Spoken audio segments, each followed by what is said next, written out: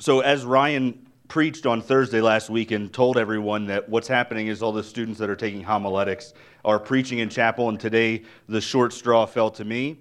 That's not to say I prepared this earlier today, but that today is my day to speak. So I'm preaching out of the Old Testament today, and there's actually a reason that I want to do that, and I want to share that with you as kind of my introduction to this sermon. We'll be in Exodus, nice Bible. We'll be in Exodus 5 and 6 this morning.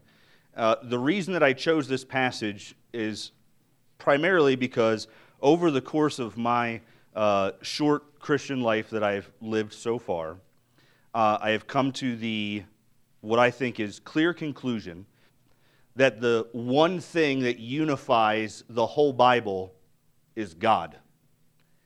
The same God that we're going to read about today in Exodus 5 and 6 is the same God that came to earth as the man Jesus Christ in the Gospels, is the same God that Paul and the New Testament authors write about in the New Testament, is the same God that saved all of us here from our sin and condemnation to death.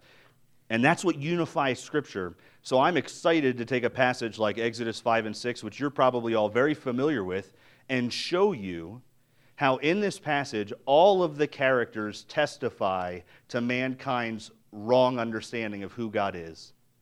And that when the opportunity presents itself, God reveals who He really is to us through His Word. And that's what we're going to see. He's going to give us the gospel in Exodus 5 and 6. And I'm excited to share that with you. Let me pray before, I know Ryan prayed for me, but let me pray before we start to read together.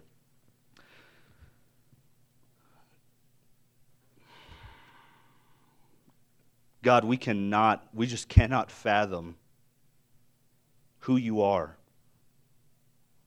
on our own without you revealing to us and speaking to our hearts through your Spirit who you really are. And Lord, we praise you for recording things like this 3,500 years ago that shed light to us in our limited capacity to know more about you, to understand your plan for redemption of your people throughout all time. I ask, Holy Spirit, that you would fill me for this purpose of this ministry, to proclaim your word, that you would be active in the hearts of the people in this room, that they would grow in their knowledge and love of Jesus Christ, their Savior, our Savior. Lord, thank you for the chance to study and to learn and to glorify you through reading your word. In Christ's name, amen. As you're flipping to Exodus 5, if you're not already there, I want to give some backstory just to set the stage so everyone's on the same page as to what's recently happened in the life of Moses and his brother Aaron. There are two of our major characters here in this passage. So back in Exodus, the early parts of Exodus, we all know Moses was born in Egypt, and he was put in the river, and Pharaoh's daughter rescued him out of the water, and then his own mother got to raise him. And then at a certain point in his life, when he was around 40 years old, he ran away from Egypt, right? And he did this under less than ideal circumstances. This is important because Moses was a wanted man because he murdered an Egyptian. Do you remember? He buried him in the ground, and then he ran away from Egypt when it was discovered. So that comes into play because God is going to tell Moses 40 years later, go back to Egypt, which explains some of his hesitation to follow that command. But that's what's been going on in Moses' life. He spent the last 40 years living in the wilderness, tending sheep. Interesting correlation between what he was doing for 40 years in the wilderness, shepherding sheep, and what he will be doing for 40 years in the wilderness, that's shepherding God's sheep. I also think it's no coincidence that he spent 40 years living with his in-laws in order to prepare him for the misery of living with the Israelites for 40 years in the wilderness. But there's some back and forth between God and Moses at the burning bush. Moses accepts the commission to go. Aaron, his brother, is also sent to meet him. They have a wonderful reunion. They make their way to Egypt, and they meet with the Israelite elders. And this is the last couple verses of chapter 4. So I'm going to read the last few verses because they complete our picture and set the stage for what we will be dealing with today in chapter 5. Look at Exodus 4, verses 29 to 31. Then Moses and Aaron went and gathered together all the elders of the people of Israel. Aaron spoke all the words that the Lord had spoken to Moses and did the signs in the sight of the people. And this is important. And the people believed. And when they had heard that the Lord had visited the people of Israel and that he had seen their affliction, they bowed their heads and worshiped. The Israelite elders are reminded of God's covenant faithfulness. Moses and Aaron visit and display these miraculous signs. And they what? They believed. They were excited. Chapter 4, this scene closes with what I term optimistic momentum. Moses had been living in the wilderness. God commissioned him. He was shown miracles to do. He met up with his brother. He made this journey. And things went exactly as God said they would up to this point. And the people are excited about it. We can imagine what the Israelite camp was like on this night.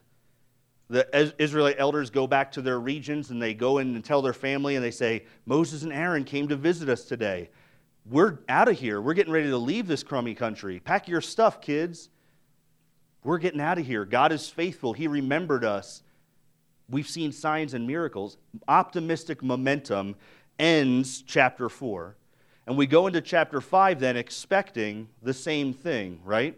We would expect that Moses and Aaron have been confirmed in their calling and are now going to go in and meet with Pharaoh, the most powerful man on earth, and things are just going to continue to progress. So, let us look at chapter 5 to see how this story unfolds. I'm going to read the first 10 verses of chapter 5. This is Moses and Aaron's interaction with Pharaoh. Remember, this comes on the heels of our interaction with the Israelite elders. Afterwards, Moses and Aaron went and said to Pharaoh, Thus says the Lord, Yahweh, the God of Israel, let my people go, that they may hold a feast to me in the wilderness. So far, so good. That's a direct quote from what God told them to say back in Exodus 3. But Pharaoh said, Who is Yahweh, that I should obey his voice and let Israel go? I do not know the Lord, and moreover, I will not let Israel go. Then they said, The God of the Hebrews has met with us. Please let us go on a 3 days' journey into the wilderness, that we may sacrifice to the Lord our God, lest he fall upon us with pestilence or with the sword. But the king of Egypt said to them, Moses and Aaron, why do you take the people away from their work? Get back to your burdens. And Pharaoh said, Behold, the people of the land are now many, and you make them rest from their burdens. The same day, Pharaoh commanded the taskmasters of the people and their foremen, this is a quote, You shall no longer give the people straw to make bricks, as in the past. Let them go gather straw for themselves, but the number of bricks that they made in the past you shall impose on them. You shall by no means reduce it, for they are idle, or lazy, your Bible may say. Therefore they cry, Let us go and offer sacrifices to our God. Let heavier work be laid on the men, so they may labor at it and pay no regard to lying words. We'll stop there at the end of verse 9. So our first question in this first passage that we see is, my initial statement was, we're going to see mankind's wrong understanding of God. Well, Pharaoh here highlights this for us.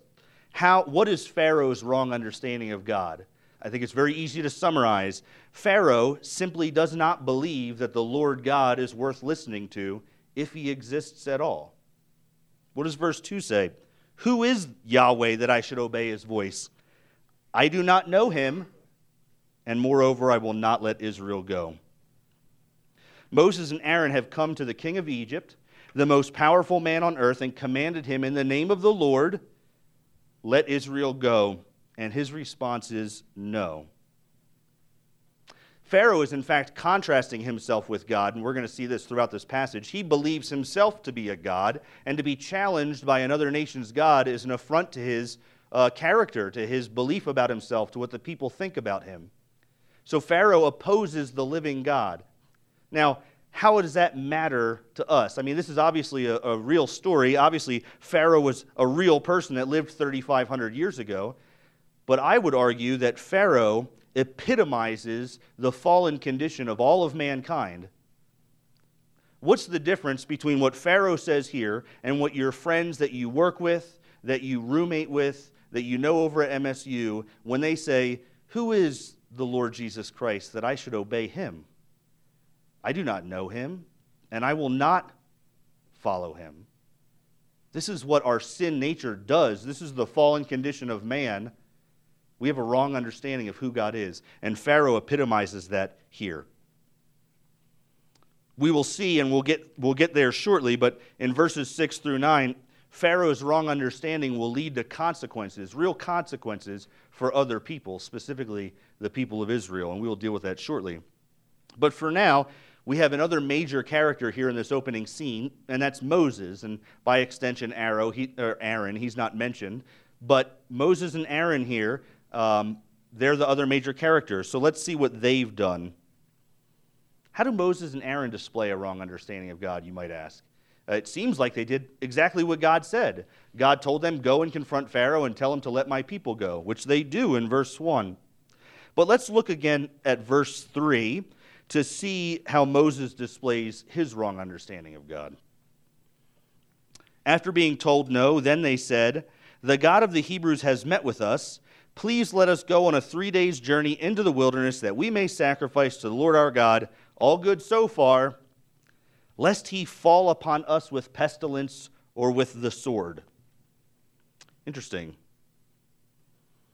Moses and Aaron approached the king of Egypt boldly in verse 1 and quoted exactly what they were told to quote by God back in chapter 3.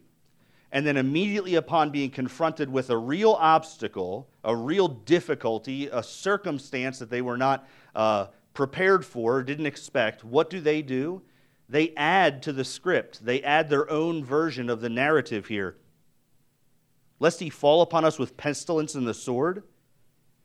Perhaps they think, maybe if we make Pharaoh feel bad for us, like we're all going to die, maybe then he'll let us go. And that doesn't seem to work either. You see, I believe that Moses and Aaron are revealing their wrong understanding of God, and that is a failure to trust in his faithfulness to do what he said he would do. Who here is afraid of heights? Legitimately, who's afraid? It's okay, you can raise your hand. Who's afraid of heights? I don't like heights. Okay, this will probably speak to you more than those of you that aren't, but imagine you're driving down 191 to go to Yellowstone when the park opens up in April or May, and you're in a car full of people, probably with Luke Engebretson, because he does road trips every time there's a break from school. So you're on your way down, and Luke says, "Hey, let's stop at the Yellowstone zipline tours. We can all do some zip lining. We'll go over there's some rivers that you go over, and it's really cool. It'll be a lot of fun." And you are personally terrified of this idea, but for the sake of your friendships and embarrassment, you decide to go. So here you are at Yellowstone Zipline Adventures, and the young person that works there comes over and gets you all fitted, and you're feeling pretty confident. I mean, you're like, "Yeah, this is pretty snug. I mean, it feels okay, and I don't see any tears in it." And I mean, in my mind, I know that the trees are strong. I know that the cables that go 800 feet across this water, 100 feet high, are capable of holding me.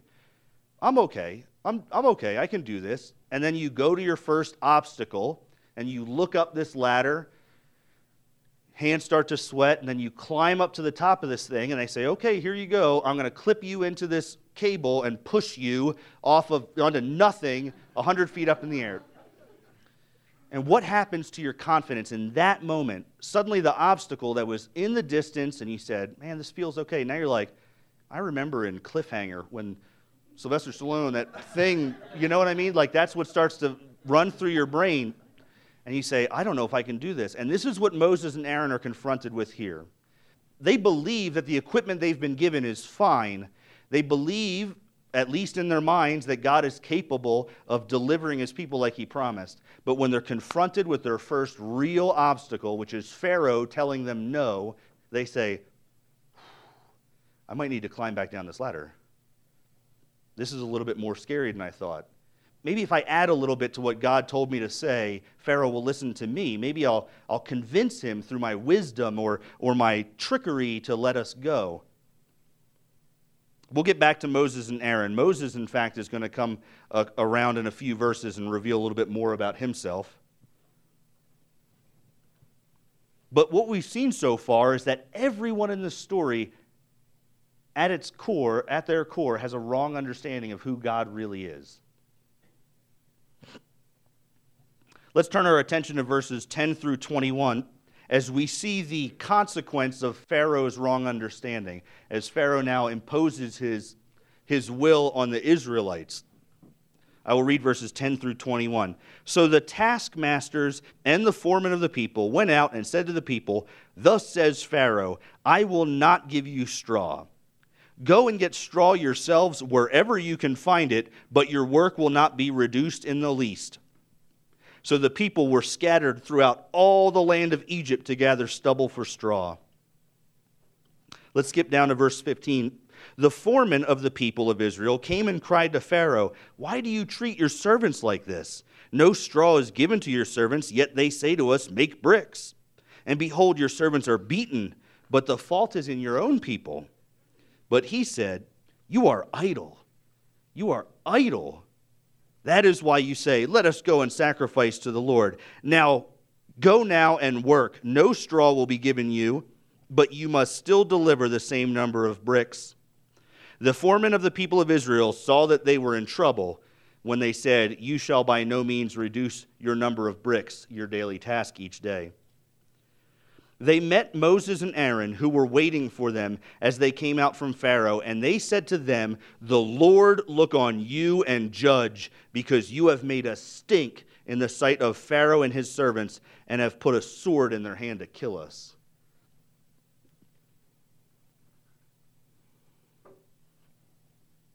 So Pharaoh's taskmasters and the foremen of the people carry out their orders. They're told to impose difficult labor on the people, take away straw for stubble. They have to go get it themselves.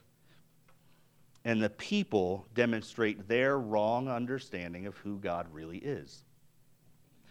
I think we need to talk about this idea of go and gather your own straw. It'll help us understand the real severity of this problem. Two things will help us understand this. First is history. There's no evidence that at one point in time Egypt was just covered in straw. Like we might picture Charlton Heston, right? He's over here making bricks in the mud, and then they just kind of walk over here and gather some straw. Like, oh man, this is terrible. We got to get our own straw now. Bring it back and throw it in the mud and start stepping on it. That's not what's going on here. There wasn't straw everywhere. You can't go to any field in Montana to get potatoes. You have to go to where the potatoes are. And it might mean, if you're on foot, walking 10 miles and then carrying an armful of potatoes back to your potato brick making pit. But in this case, they need to go gather straw. And the text then is the second thing that helps us out. It says in verse 12, the people were scattered throughout all the land to gather stubble for straw. They had to walk, they had to labor for this, which is why it was so difficult. It wasn't just go get straw from over there and bring. They had to go find it and harvest it and bring it back and not reduce the number of bricks they had to make. So Pharaoh legitimately burdened the Israelites because of his wrong understanding of God. We see this predicament they're in. Does anybody here do contractor work? Anybody done building before? I know a lot of guys around here will do it in the summers and stuff like that. So if you've built before, I know Gail's building like a porch on the back. Imagine if you were given a normal timeline to build whatever your project was. And normally what you would expect is that you could go to Kenya Noble or to Lowe's and to get all your stuff, and they would even deliver it to your house, and you'd have pallets full of material that you need in order to do this project. Imagine instead if you were to build this project and your boss said, "But you can't buy any wood. You need to go up to the highlight, here's a chainsaw, and here's a planer, and you need to make your own boards. But I still expect it to be done in the same amount of time. Don't use your truck, you got to walk there." You see how this is going? All of a sudden, what was a pretty laborious task to begin with becomes impossible. And that's what the Israelites were faced with. They can make bricks, sure, but Pharaoh took away any possibility of them being successful, purposefully. He set them up for failure. And this takes us back to the very first part of the chapter, which I had mentioned before. Who did Pharaoh think he was? God. And he was challenged by the true and living God, and he wanted to show the Israelites that he was actually God, and that they had to submit to what he wanted done. This is Pharaoh's wrong understanding of who God really is. and in connection to that, of who he actually is also. This is the situation the Israelites find themselves in, and they demonstrate their wrong understanding of God in verses 20 and 21. They come out to Moses and Aaron after meeting with Pharaoh, and they say, "The Lord judge you because you have made us stink in the sight of Pharaoh." Aaron spoke all the words that the Lord had spoken, and the people believed, and when they heard that the Lord visited the people, they bowed their heads and worshiped. That's the end of chapter 4. Do we remember? This is optimistic momentum going into chapter 5. And now, days later, after working hard, God is going to judge you because my life is difficult. Yes, the Lord has visited us. Moses and Aaron, you have made my life miserable. If that is not a commentary on the human race, then there isn't one in Scripture. This is what we do. After a couple days of hard work, they lose faith in God's plan to save them. Now, we can wag our fingers at the Israelites. I mean, probably none of us here have experienced the sort of misery that they're going through in this particular context. But just bear this in mind. We do the same thing. God, I know what the Bible says. I know what your promises are for me. But life is really hard right now. My finances are not good. My relationships are not good.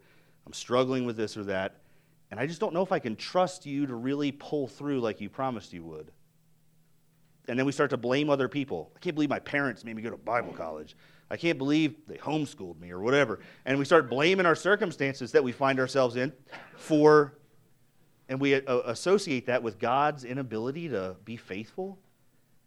This is what sin does. This is what a wrong understanding of God looks like. So Moses confronts God. This is difficult for me to read. Moses turns to the living God and confronts him because of his circumstances, because of his wrong understanding of who God is. Look at verses 22 and 3. Then Moses turned to the Lord and said, "O Lord, why have you done evil to this people?" Evil. "Why did you ever send me? For since I came to Pharaoh to speak in your name, he has done evil to this people, and you have not delivered your people at all."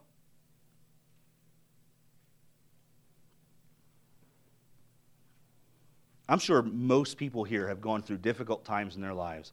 I have. I don't know if I've ever verbalized my frustration with God's sovereignty like that. Sure, Moses is frustrated. He just left his beautiful family. He left his sheep.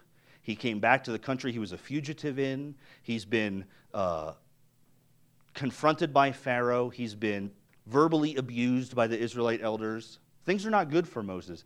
But does that make this confrontation with God okay? Does that justify Moses' wrong understanding of God?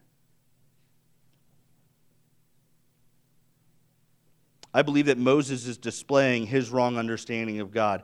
You see, Moses expected God's help to look like his version of help. Moses expected God's timing to look like his version of timing. Is this starting to sound like you're being read from your journal? Moses expected God's version of relationship and peacemaking to look like his version of it. And it didn't. So Moses confronts God. I think Moses believed that he could put God in a Moses-shaped box. God will do what I expect, function as I predict. He will certainly not inconvenience me. I believe God looks like this. And then that didn't come true, and Moses finds himself in a difficult position. And I believe, once again, that this is how we respond to difficult circumstances in our life, and praise God that he reveals to us who he really is. God answers Moses in chapter 6, and I will read the first 8 verses of chapter 6. As God reveals to Moses who he really is.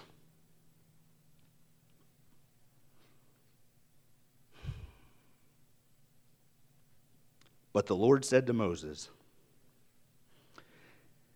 "Now you shall see what I will do to Pharaoh. For with a strong hand he will send them out, and with a strong hand he will drive them out of his land." God spoke to Moses and said, "I am the Lord. I appeared to Abraham, to Isaac, and to Jacob as God Almighty, but by my name, Yahweh, I did not make myself known to them. I also established my covenant with them to give them the land of Canaan, the land in which they lived as sojourners. Moreover, I have heard the groaning of the people of Israel, whom the Egyptians hold as slaves, and I have remembered my covenant. Say therefore to the people of Israel, I am Yahweh, and I will bring you out from under the burdens of the Egyptians. I will deliver you from slavery. I will redeem you with an outstretched arm. I will take you to be my people, and I will be your God. And you shall know that I am the Lord your God, who brought you up out of Egypt. I will bring you into the land I swore to give to Abraham, to Isaac, and to Jacob. I will give it to you for a possession. I am the Lord."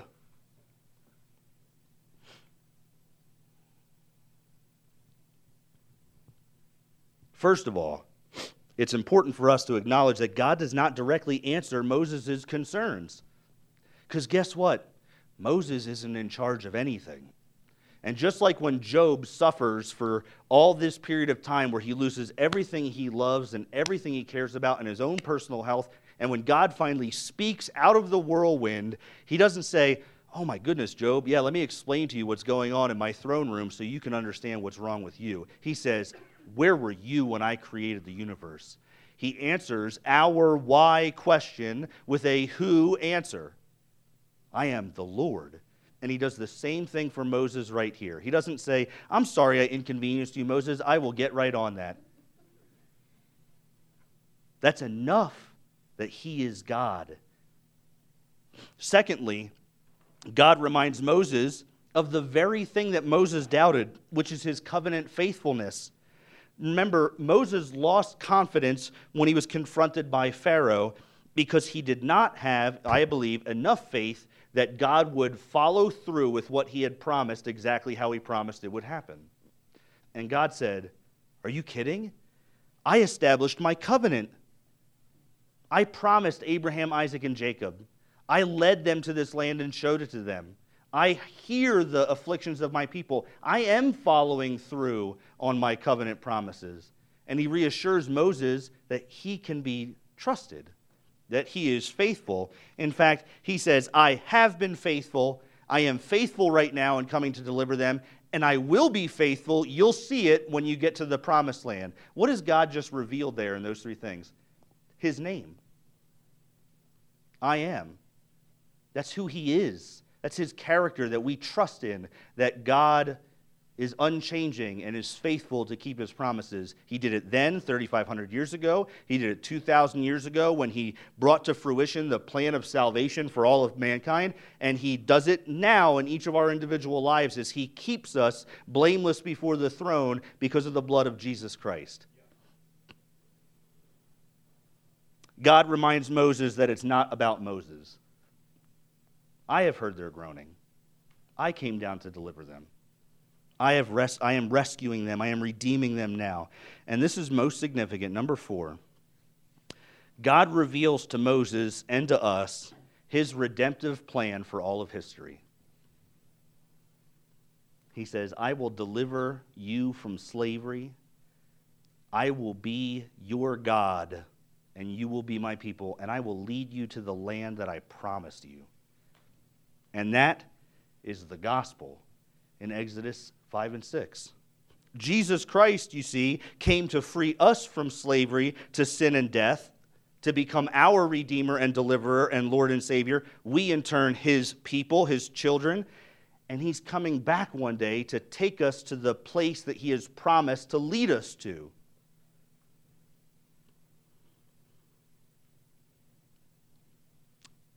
All of this forces us to ask ourselves the question, so what, right? This is 3,500 years ago.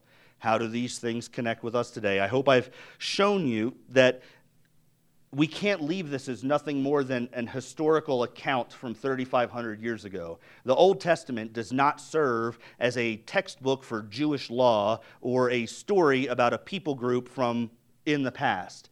This is the Christian Bible, and according to Paul, all of it is usable for reproof and for doctrine and training in righteousness and correcting. And all of it, according to Paul, is able to make us wise for salvation in Jesus Christ. And I believe that when Paul writes to his friends like Timothy and says, you have the sacred scriptures and you can be saved by them, he's talking about stuff like Exodus 6. The connecting file between this story and 2016 is not Moses, it's not the Israelites, it's not Pharaoh, it's not Aaron, because they're all dead. It's God, because he's the same. It's the sinfulness of man, because we still need him, because we're depraved. God says, I have come down to deliver you. I have a perfect rescue plan that I put in place before the world ever was. I have seen your affliction. I know your enslavement. And the best part, this is no disparaging comment against Moses, but he is dead. Our deliverer is alive. Exodus 5 and 6 is so important for us today because it reveals to us God's plan to redeem to himself a people. It shows us the unity of all 66 books of the Bible, and it's the gospel. Let's pray.